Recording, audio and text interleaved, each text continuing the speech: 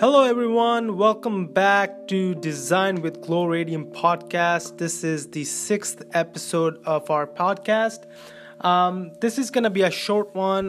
We're going to give you a overview on passive purge systems. So in our previous podcast where we explained the overall hydraulic calculation of a fire sprinkler system for a residence, we explained there's a part where we account for a backflow device and we have to take into account the pressure loss there. But sometimes when we come across some designs of houses where the pressure at the street side is very, very low, or in addition, sometimes homeowners just want the water in the sprinkler piping to not stay stagnant. They want that to circulate regardless of however the design in terms of any pressure on the street side is.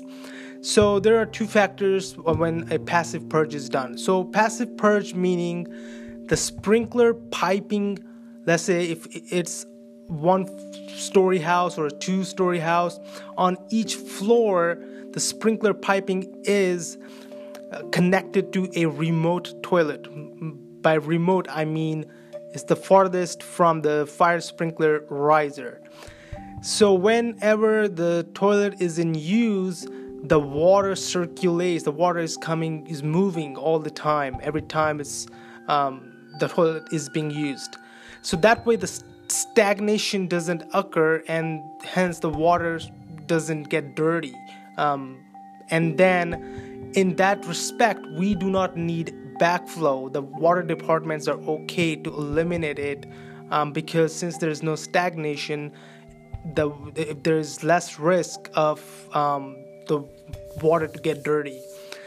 And yes, this was our little episode on backflow elimination in passive purge systems, and we will be back with more podcasts with more detailed information on fire sprinkler systems. Thank you. Have a good weekend. Bye.